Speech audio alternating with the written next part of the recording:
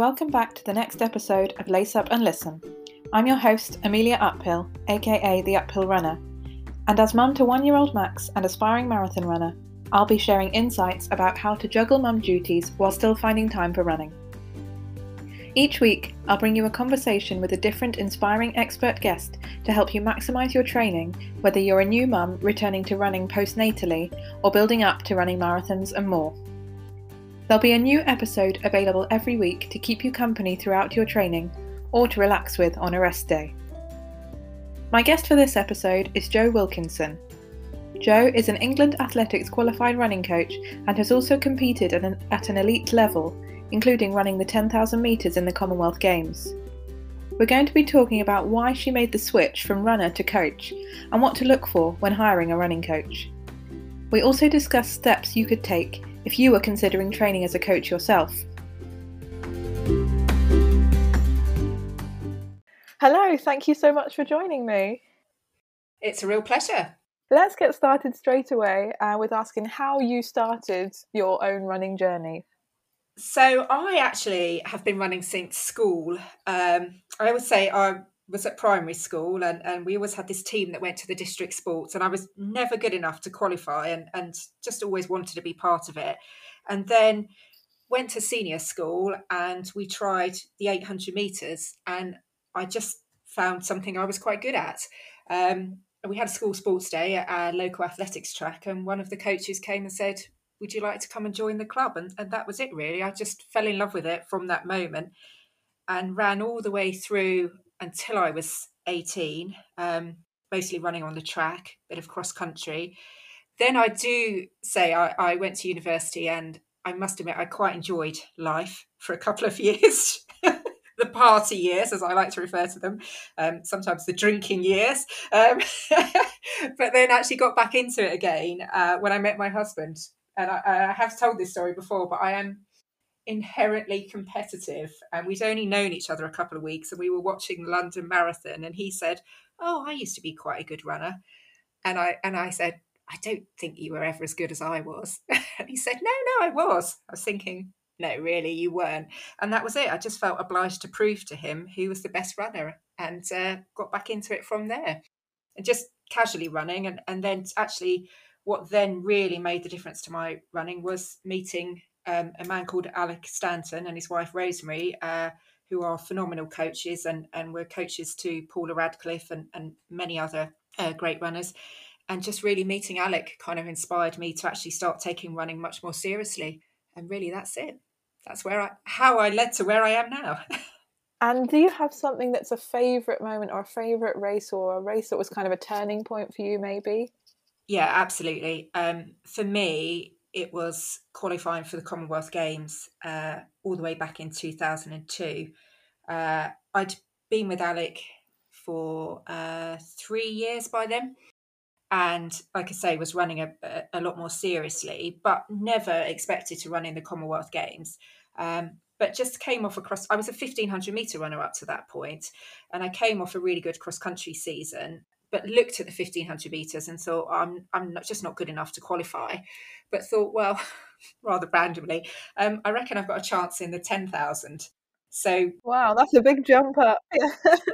I know. I came off a cross country, which is sort of, about 8K you run in cross country. And so, it wasn't like I hadn't been running that distance, but just thought, this is my one chance to qualify for this amazing event. And so I actually wrote to the selectors, because this was 2002, before really emails had taken off. I'm so old, and said, could I withdraw from the 1500 metre trials and enter the 10,000 trials instead? I've never run it on the track, but I had run it on the road, and fortunately they agreed. And so my first ever 10,000 on the track was the trials for the Commonwealth Games. And I just, set off thinking, and I had a plan, and I had to run the qualifying time and I had to finish in the top two. And I just set off thinking, right, I just got to stick to this pace that I know I'm capable of. And everybody else ran off too fast. And I was running round in those early laps thinking, this could either be really embarrassing or it's going to work out. And just slowly, as the race went on and on, one by one, those other girls came back to me, and I did what I needed to do. I finished in second place, and just literally dissolved into tears as I crossed the line. And there's one of my favourite photos of all time, which is me with Hayley Yelling, who was the other athlete who qualified for England. And just, yeah, and to me, I look at that photo and that just sums up this, what it meant. It was I felt it was such an amazing achievement, and it was really the start of some even better things after that. Yes, because I've been watching on the Olympics recently, some of the running on the athletics on the track, and isn't it 25 laps you've got to do It the is. 10,000? To me, I think, oh my goodness, having the mental discipline as well as the physical discipline to get around 25 times, and what if you lose count? Or oh my goodness, it is incredibly hard, and you have to be really focused. And I was really fortunate that obviously I had Alec, my coach, and obviously Paula and all the things she'd achieved, and she was a very experienced 10,000 meter runner, so I had some advice from some good people. But it is just a case of running, and and I say now to people, don't look at the lap counter, because it blows your mind. Just don't look at it, just keep running and running, and then when it gets down to single figures, then you can look at it and start counting off those laps. But I might be biased, but I do think it's such a tough event to run. But it's kind of really tactical as well, but it's great. yeah, definitely. I suppose at least the benefit of being on the track is that it's flat. Well, I say this to people. I'm always trying to encourage more people to move from the road onto the track and say, look, track running is for everybody. And I always say, you get runners and you say, oh, well, is the 10K, is it a PB course? Is it a PB course? Well, I can tell you a track is a PB course, because it is, as you say, really flat. There's no hills, you know what it's like on a 10K, you come around the bend and all of a sudden there's a massive hill that you weren't expecting, and all your aspirations for a certain time go out the window. Well, you don't have that on the track, but you have got to get your head around going round and round and round all those times. And I know you've obviously, like you've mentioned, achieved some amazing running experiences and been part of some really, really, really cool events. And it's just, it's blowing my mind, I have to say. But is there anything that you're still kind of thinking, that's on my bucket list, I still want to tick it off? Because I know recently you've been doing things like I can't remember which ultra it was, or was it the 24 hours? Yeah, it was a 24-hour race. It's funny this, because I am in that situation in life where it's amazing to have run great PBs. It really is incredible, but it does mean there's nowhere else to go with those. I am only getting slower, and you have to kind of get your head around that and try not to be too depressed about it, and look for other things that might provide a challenge. And I entered that 24-hour race with some friends for a bit of a laugh. I did do some training, I'm not going to lie to you, but perhaps not as well prepared as I might have been for events in the past. But yeah, I kind of quite enjoyed it, actually. It really did give me a huge sense of achievement. And so I've always resisted the urge of ultras. It just seems like running slowly for a very long time. Which, although I've talked about running around a 10,000 meter track, that's a really long time. But maybe I'm starting to come round to that and think that might be something for me to look at. I think in some ways, actually, my main sense of achievement now is with coaching, and that's where I'm getting that buzz and that kick and that sense of achievement from, trying to bring other people on and live vicariously through their achievements. Okay, yeah, let's talk a little bit about that then. Let's talk about how did you make that switch from being the runner to being the coach? I know you've obviously had some brilliant coaches when you were the athlete in the team. What made you make that switch? Well, it wasn't. People had said to me for some time, and my husband kept saying to me, oh, you should take up coaching. I don't want to take up coaching. I want to carry on running. I'm a runner, not a coach. And I, having had some amazing coaches, I know how much time and commitment it takes. And so it wasn't really on my radar. And then I was attempting my 94th comeback after injury. It felt like relatively unsuccessfully, trying to run, thinking I might run sub 3 hours for the marathon again. And I just managed to really badly injure myself through stupidity and overdoing it and all of the rest. And really, I think I ended up with a bit of a stress fracture potentially in my pelvis. I don't, it was just, and you kind of think, oh, well, that's it. Just stop being so stupid, Joe. You're not going to run that fast anymore. And so I was feeling a bit down about things. And then, literally just into my inbox drops an email from UK Athletics saying, we're running this elite athletes coach program. Would you like to join it? And I kind of thought, well, I'm not going to be running for the next few months, so why not? And went along and just, even from the first day, thought, wow, this is, even on that first day, just learned so much and just saw running from this different perspective. And I was just hooked from the start, really. I just absolutely loved it. And then obviously, as part of that course, you have to do some practical coaching. So started coaching at Watford Harriers, that's where we were living at the time. And yeah, just really, really enjoyed it and found it so much more rewarding and interesting than I thought I would. And it's really grown from there. It just gave you, yeah, I understand what you mean about that different perspective, definitely.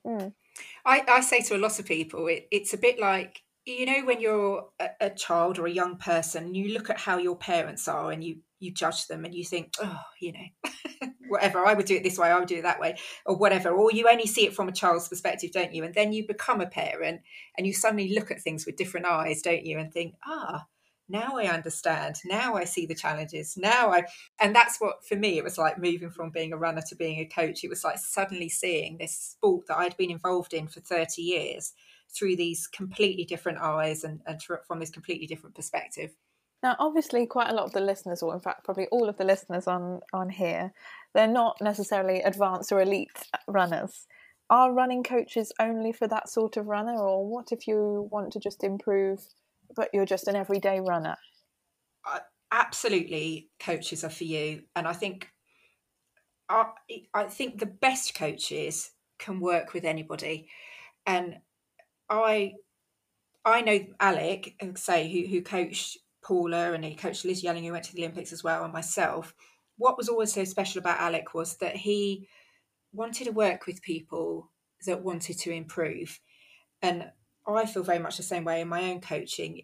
Amazing though it is to coach those kind of at the very top level, actually what you really want is someone that's going to work with you and wants to engage and wants to improve. And so I think, that could be anybody, and you can genuinely get as much satisfaction from someone breaking a PB, whether it's running under 60 minutes for 10K or whether it's running under 30 minutes for 10K.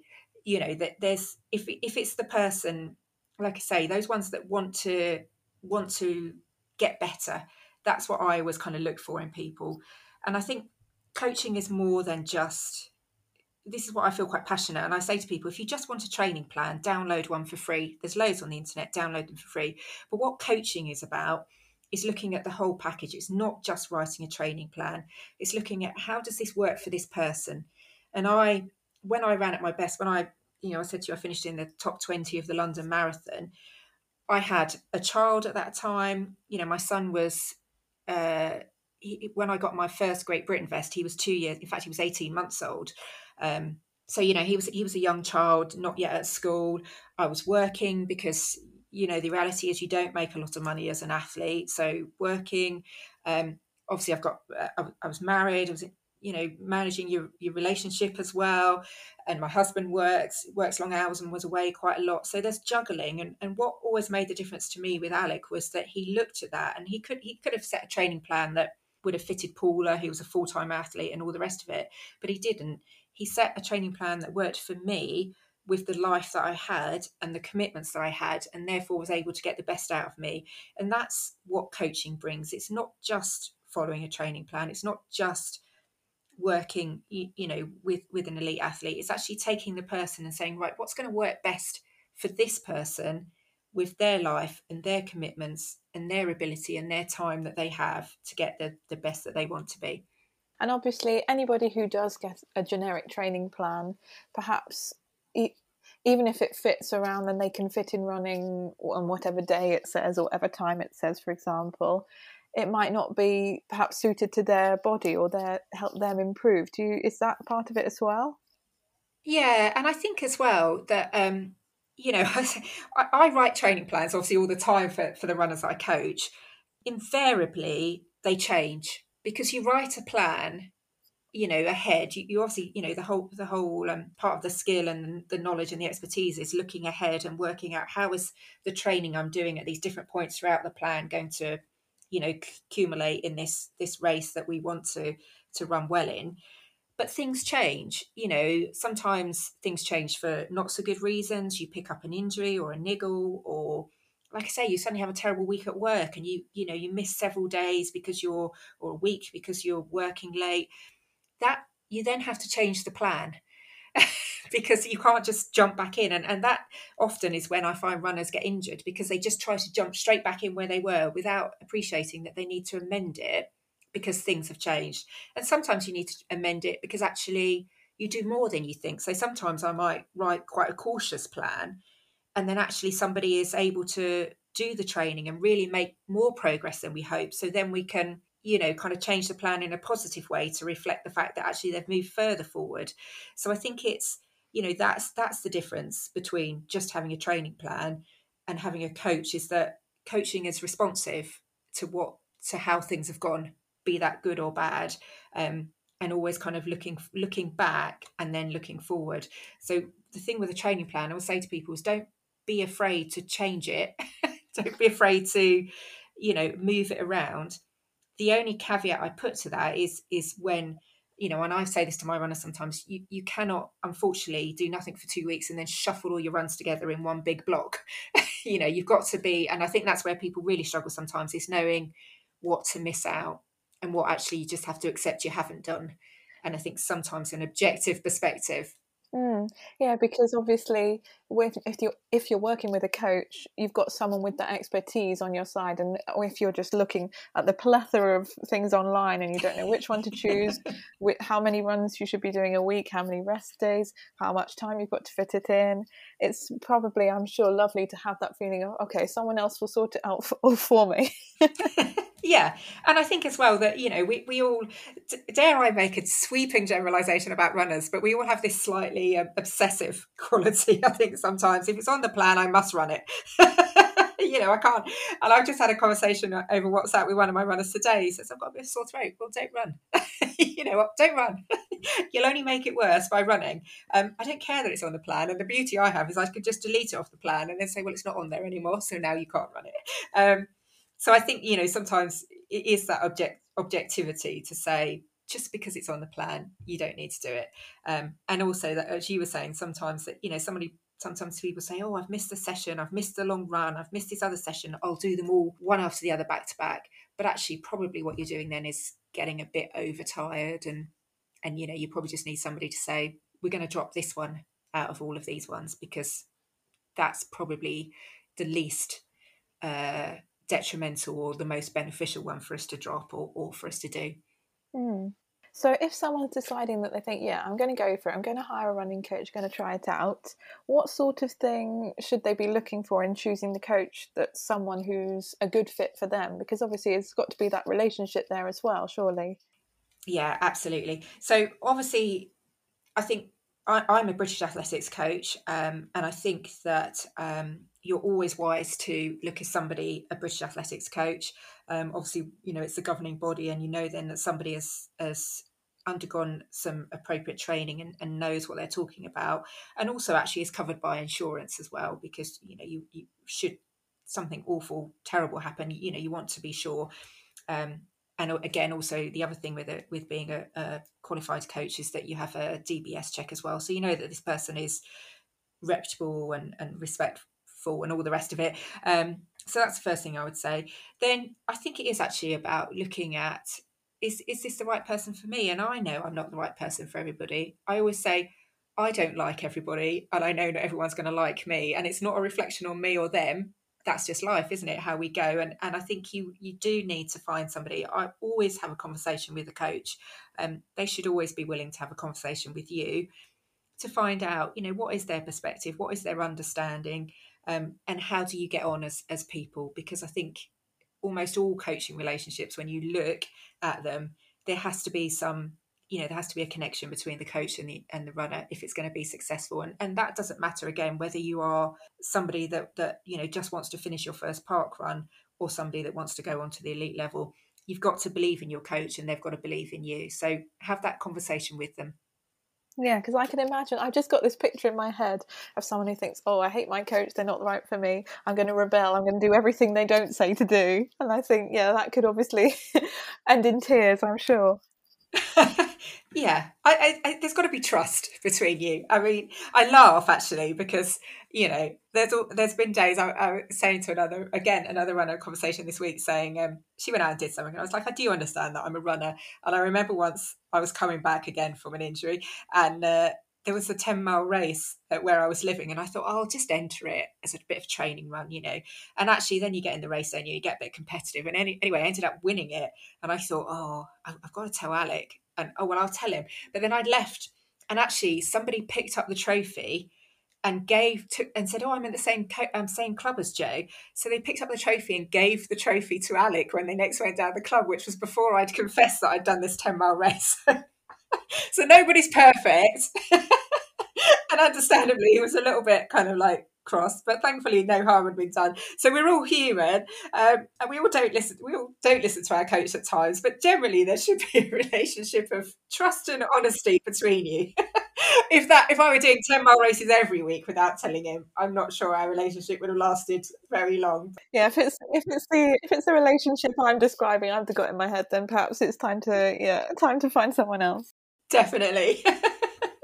Obviously, a lot of the people who are listening are also either new mums or busy mums or just returning to running after having their children. Could that be the right time to start investing in a running coach, or how can that fit in around kind of those sorts of life changes? Because I know you said that obviously your son was really young when you were moving into the elite level, but that might not be for everyone, obviously. I mean, it is so hard to get back to running after a baby. Again, it's one of the things I feel quite passionate about, because I think sometimes we look on social media and think, oh, pop the baby out and I'll be running next week. Just don't believe it. Or if people are, well, lucky for them. But for most of us, that's not the experience. With my son, I ran up until 6 days before I had him. It sounds marvellous. It wasn't very fast running at all, but it was more to kind of keep me slightly sane. And then ended up having a terrible cesarean section and went from being able to run 6 days before I had him to hardly being able to walk and thinking, this is the end of my world. That the whole overwhelming experience of having a baby, particularly if perhaps the birth isn't what you think. And it took me, it did take me quite a long while to come back. And actually, I have to say, I was already coached by Alec then, and I'm afraid I can't offer this service to most people. And but Alec, he happened to live nearby, and he could see I was really struggling with feeling really down and probably bordering on that kind of postnatal depression. And he said to me, right, I'm going to come over and push that baby around in the pram. And I don't care what you do. We're just going to jog around the field. That's all. And bless him, he came over twice a week and literally just pushed my son around in the pram. And all I did was jog around the field for a couple of months until I kind of got over, just gradually it settles down, doesn't you?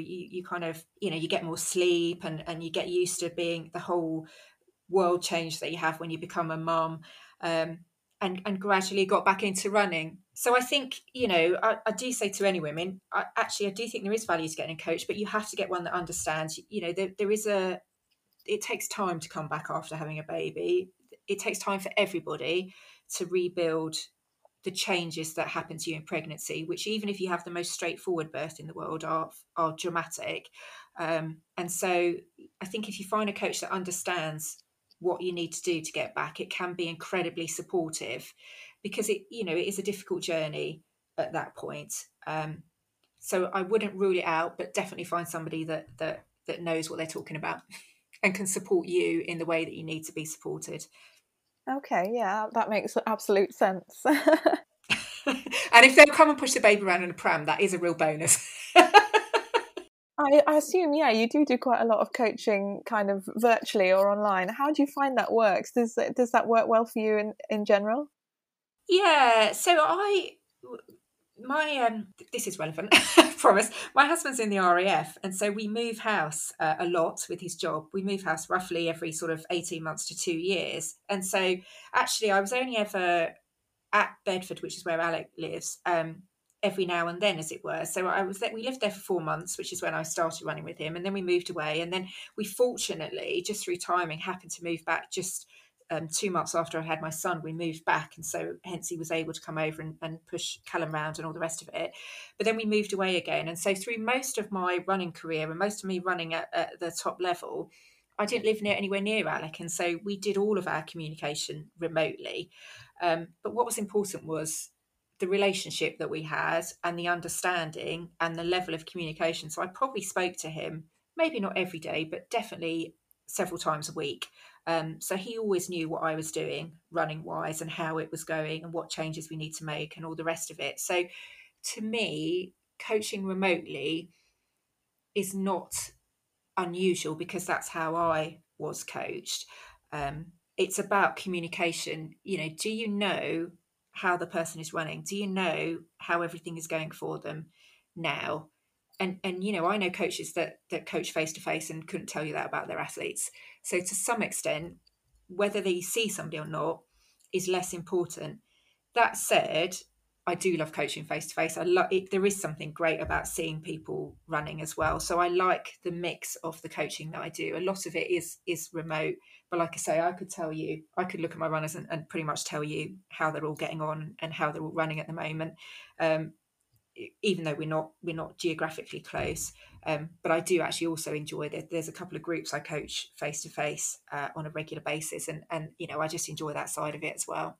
What would you say is your favourite thing about coaching? Oh, my favourite thing. I can tell you what my least favourite thing is. Go for it. I was going to say my least favourite thing is the nerves before races. Oh my gosh, yeah, you're going to be the one who gets the blame if it all goes wrong. Yeah. It's not the blame. It's just you want people. So I've been an athlete. I know what it's like to feel nervous before races, and I don't think it matters who you are. Everybody feels nervous. But when you're an athlete, it's in your hands, isn't it? At the end of the day, you're running the race, you can control it within reason, obviously. But when you're a coach, there's nothing you can do. You just have to sit back and literally cross your fingers and hope for the best and hope it's going to work out. And I find that really hard, really, just so nerve-wracking. Yeah, I can relate to that because I think when I was younger, I used to do a lot of ballet, and whenever we were in a ballet exam, like no one could even look in. And I just remember our teacher and our mums all waiting outside, just kind of thinking, "What on earth is going on in there?" and then hope they don't come out crying. Yeah, well, this is it, because actually, when you go to watch a race, at least you can shout the person on, give them encouragement and all the rest of it. But actually, it's even worse for some of the runners I coach. I'm not there at the race, so I can't even see. I am literally waiting for the text to tell me, and I always think, oh God, come on, you must have finished by now. Why haven't you texted me? It's horrific. Yeah, especially if you're not there in real life, definitely. So I suppose then the best thing is when they do achieve something amazing, it's just incredible. I'm so delighted whenever anybody runs really well and it's just, and they're delighted with it. That I think is the best thing is if they feel that they've had a really great run and achieved what they wanted.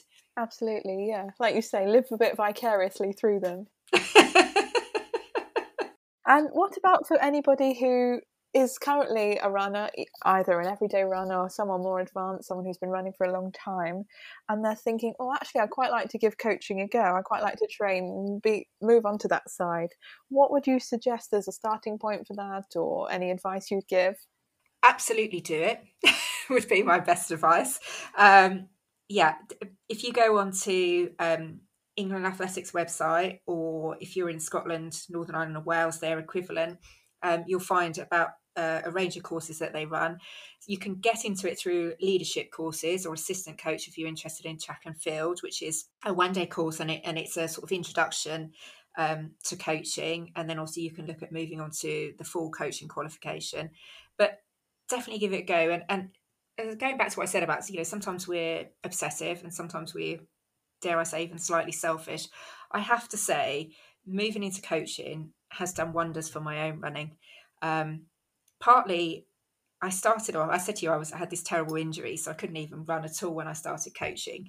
But as I got back to my own running, it dawned on me that it wasn't really a very good look for a coach to be injured all the time. And I should probably think a bit more sensibly. I think a bit more like a coach about my own running rather than just thinking like a runner.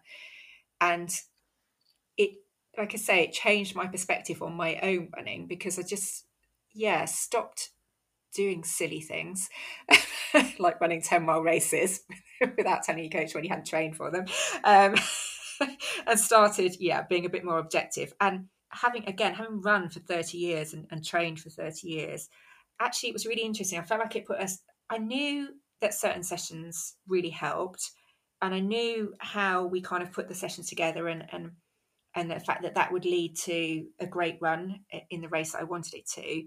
But what it gave me as a coach was the understanding of why, and just a deeper understanding of why we do that, how we do it, and how we can do it again. And like I say, those understandings about how to make changes to my own training plans for myself to make me a better runner. So not only is it a great thing, it's really fulfilling and uplifting and a great thing to do.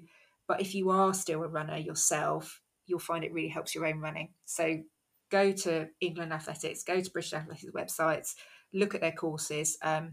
If you are a member of a running club, you get a discount on them. So go for it, I would say. Amazing. Thank you. Thank you so much for all that encouragement and inspiration and all the little anecdotes as well along the way. What if people want to find out more about your own running experience or the achievements you've done, or maybe if they want to either look at you as hiring you as a coach, how can people find you that way? I'm on Instagram at runningjoe10k, and I have my website, which is www.runningjoe.co.uk. So please give me a follow. I'm also on Twitter and Facebook, isn't everybody these days? But please do give me a follow. If you're on Instagram, absolutely. I'm always love chatting to people on Instagram. I spend far too much time messing around, chatting away on Instagram. But these days I pretend it's work. So no, I've got to do this. It's work. So please do look me up, but please do ask as well. I'm also actually the for the east of England, the southeast, not just the east, the regional coach lead for endurance. So actually my role is to support up and coming aspiring coaches. So you can get in touch with me via England Athletics as well in that official capacity if you want any advice on coaching. And I run regular webinars for England Athletics as well, which are free. So if you are registered with an athletics club, find out about me that way as well and come along and join in. Amazing. Thank you so much. Thank you. It's been really great to chat to you.